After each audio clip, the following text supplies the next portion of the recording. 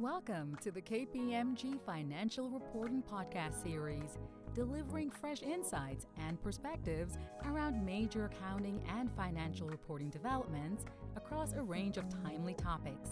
We thank you for joining today.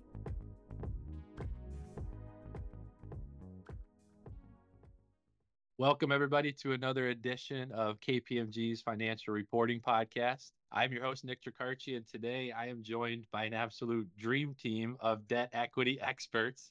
First, we have Patrick Gargiulo with us. Patrick is our topic team leader for debt equity and national office. Also happens to be the dean of Gargiulo University. So, Patrick, it's good to see you, man. Thanks for being on. What a great introduction. Thank you. I'm still looking for my degree, by the way, but we'll take that offline.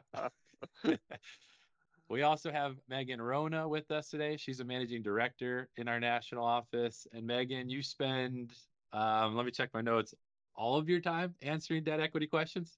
Almost all of it, yeah. All right, so clearly an expert in the area. And then last but certainly not least, we have James Padu with us from our accounting advisory practice. And James has tons of experience advising clients on complex debt and equity transactions and brings with him lots of practical insights. So, James, we're thrilled to have you. Thank you for being with us. Yeah, thanks for having me on. The reason we've assembled this dream team today is because just before the holidays, on December 19th, 2023, the FASB issued a proposed ASU that aims to improve the application of existing accounting guidance to induced conversions of convertible debt instruments.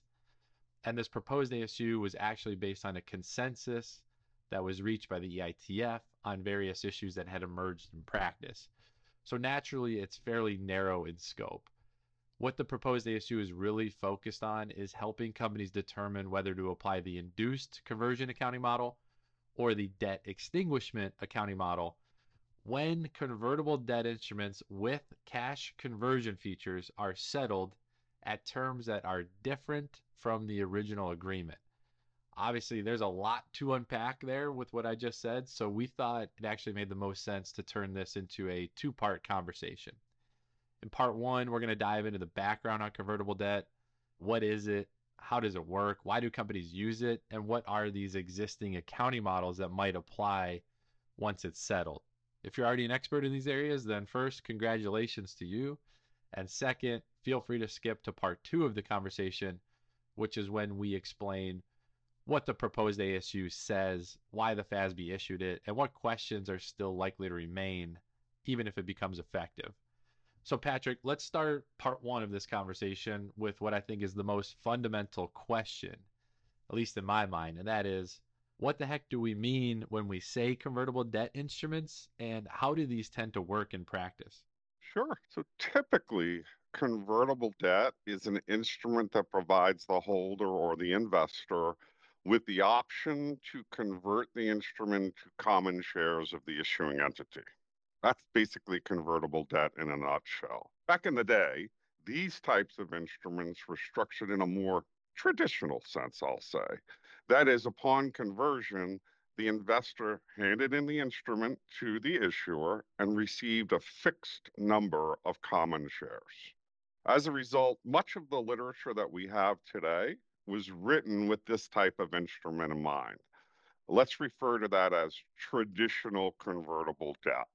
Over time, though, variations of convertible debt instruments have become very prevalent in the marketplace, and those instruments provide the issuer optionality when they settle the instrument. That is, when the investor decides to convert, the issuer has an option on how they will convert it. I'm going to refer to these as cash convertible instruments.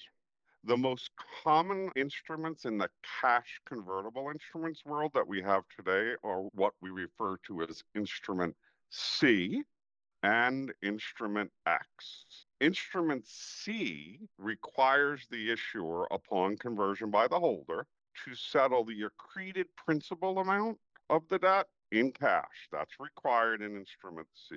But the issuer has the option to settle what I'll refer to the in-money piece or the conversion spread of the option in cash, shares, or a combination thereof.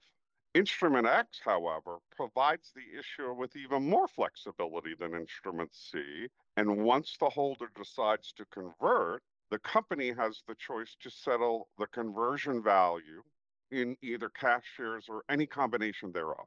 So that's convertible debt in a nutshell.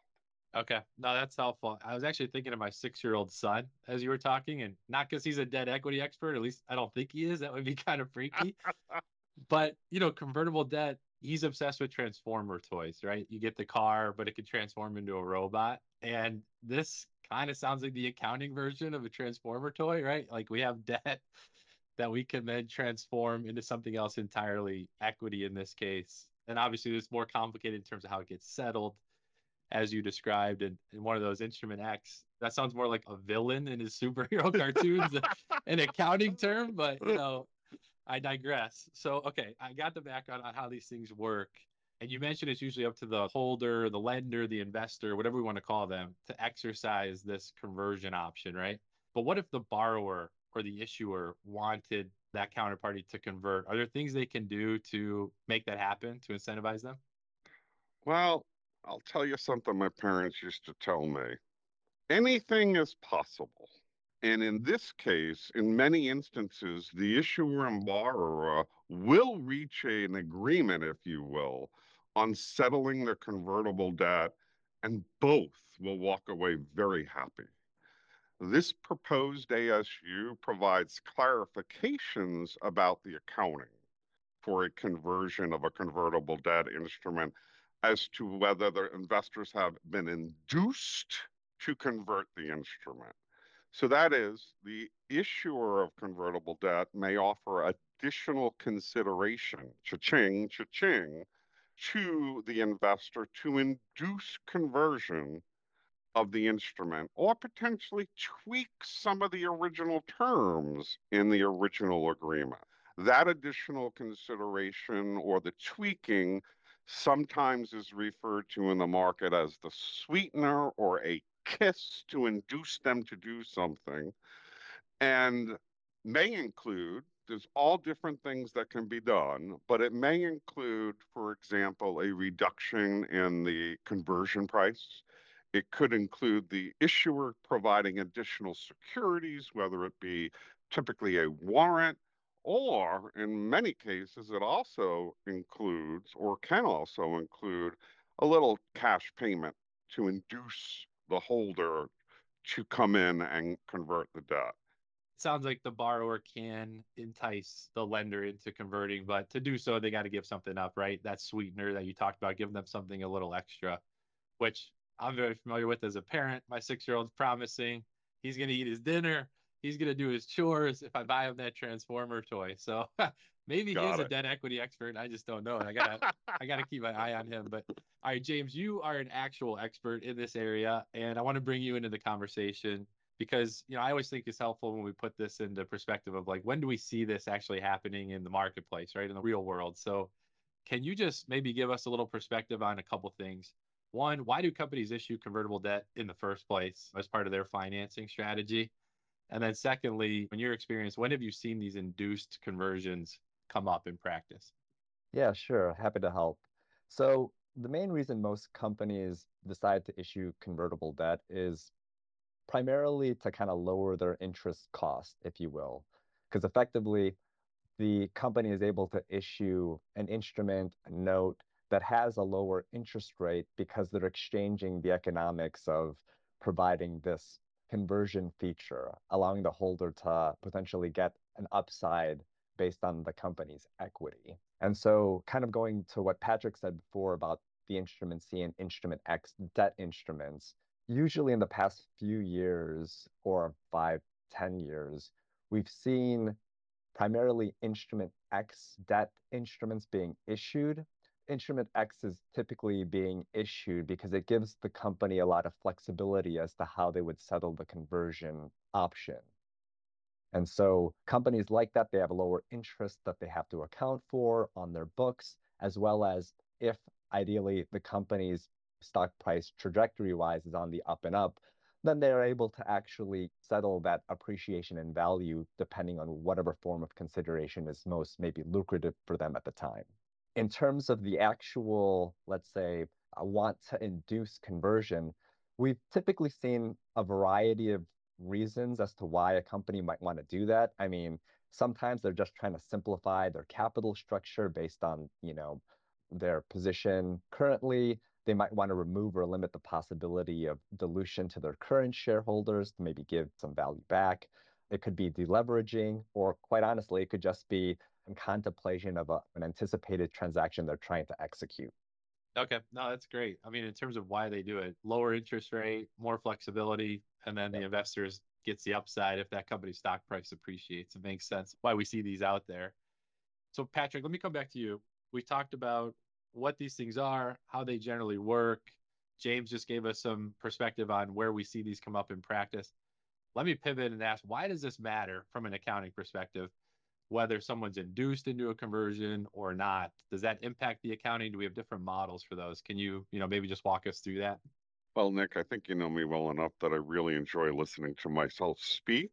But in this instance, I speak with a purpose. And yes, there is a significant difference in the accounting for conversions versus induced conversions. So I will throw a wrench into this and say, by the way, if you don't account for it under conversion accounting or inducement conversion accounting, you're probably going to be in an extinguishment model, which is another model. So conversion accounting itself is real simple. There's no P&L impact. You just take your old debt balance and plug it into equity. Piece of cake. Inducement accounting takes the conversion accounting model, so you're going to still do that, but that sweetener I spoke about before, or that little kiss that I spoke about before, that is an expense. So in short, conversion accounting, no P&L impact, and inducement accounting will be a P&L impact. In essence, the inducement model is recognizing the cost of that additional consideration offered to the investor to induce them to convert. Okay, so drastically different answers there. You mentioned debt extinguishment, right? Which is a different third model, which I think is different than those first two. Can you just contrast what you just said with our normal debt extinguishment model? That question is music to my ears. Thank you. So the extinguishment model is different than that. The extinguishment model requires an entity to recognize an extinguishment gain or loss based on the difference between the fair value of everything you gave the investor, shares, cash, warrants, whatever you gave them. That goes on your books at fair value. And then you remove the old carrying amount of the debt. And the difference is generally going to be a loss on extinguishment. Okay, so three different models, three different possible answers. It sounds to me that it's really important that somebody understands which model they're in, right? With convertible debt. Because at the end of the day, when the debt's converted, it's gone. And so we've got to figure out how to account for that transaction. Exactly, Nick. Okay.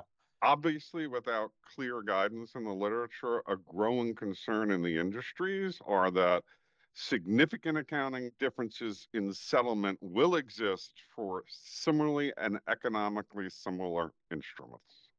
Well, Patrick, we didn't even rehearse this, but you just gave us the perfect segue into part two of the conversation, which I mentioned at the beginning is all about the proposed ASU, because I think the FASB heard those growing concerns loud and clear that we were potentially getting different accounting outcomes for transactions that were very similar economically. And so they decided to issue this proposed ASU to help clarify which accounting model should be applied and when. So if you want to hear more about what that proposed ASU says, please join us back here for part two of the conversation. We'll invite Megan back, and she's going to help break it all down for us. So take care, everybody, and thank you for listening. For more in-depth financial reporting developments, analysis, and podcast episodes, please visit frv.kpmg.us and be sure to subscribe today. Also, we are social. You can also follow us on LinkedIn at KPMG Financial Reporting View or with hashtag KPMGFRV.